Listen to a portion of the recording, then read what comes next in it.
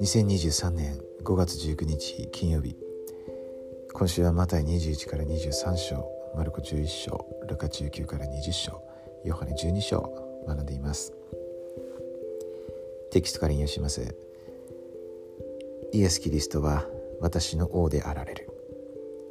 イエスが贖罪を成し遂げられる数日前にエルサレムに到着されたとき、主を自分の王とみなす人々は主に油を注いだり、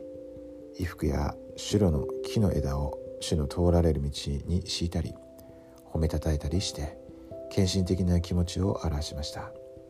以下のリソースを読むことによって、救い主の生涯の最後の1週間の始まりとなるこれらの出来事に対するあなたの理解がどのように深まるか考えてください。古代の王への油注ぎ、列王記下の9章1から6節と13節、勝利の入場に関する昔の予言、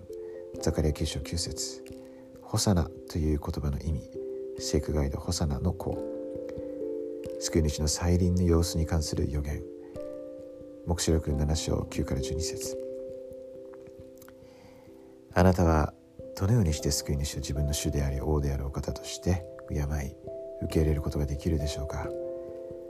ゲレット W ゴング、ホサナ、ハレルヤ、生けるイエス・キリスト、回復と復活祭の中心、リアホナ2020年5月号52から55ページ、主のエルサレムへの勝利の入場ビデオ、チャーチオブジーザスクライスト .org も参照してください。ということで、この前のですね、イースターの時も学びましたので、記憶に新しいと思うんですけど、こういう出来事がですね、当時ありまして、そして、大切なことは将来それが起こるということですよね。もうさらに栄光にあふれた状態でですね、そのことが起こるということです。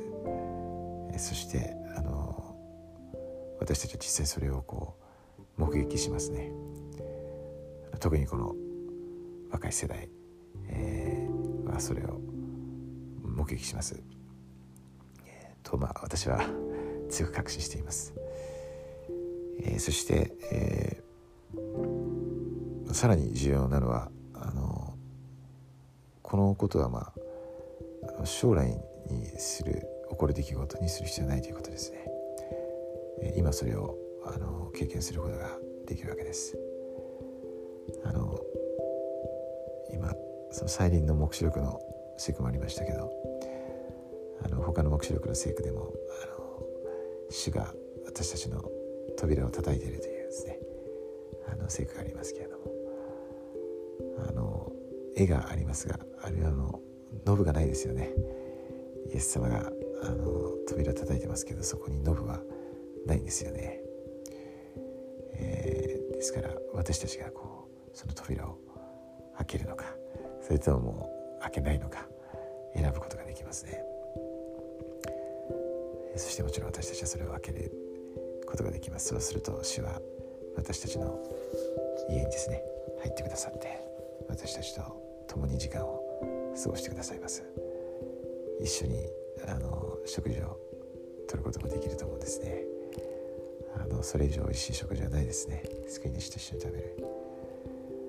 そのような経験、霊的な経験を私たちは今日することができます。そしてそれを主は心から望んでおられます。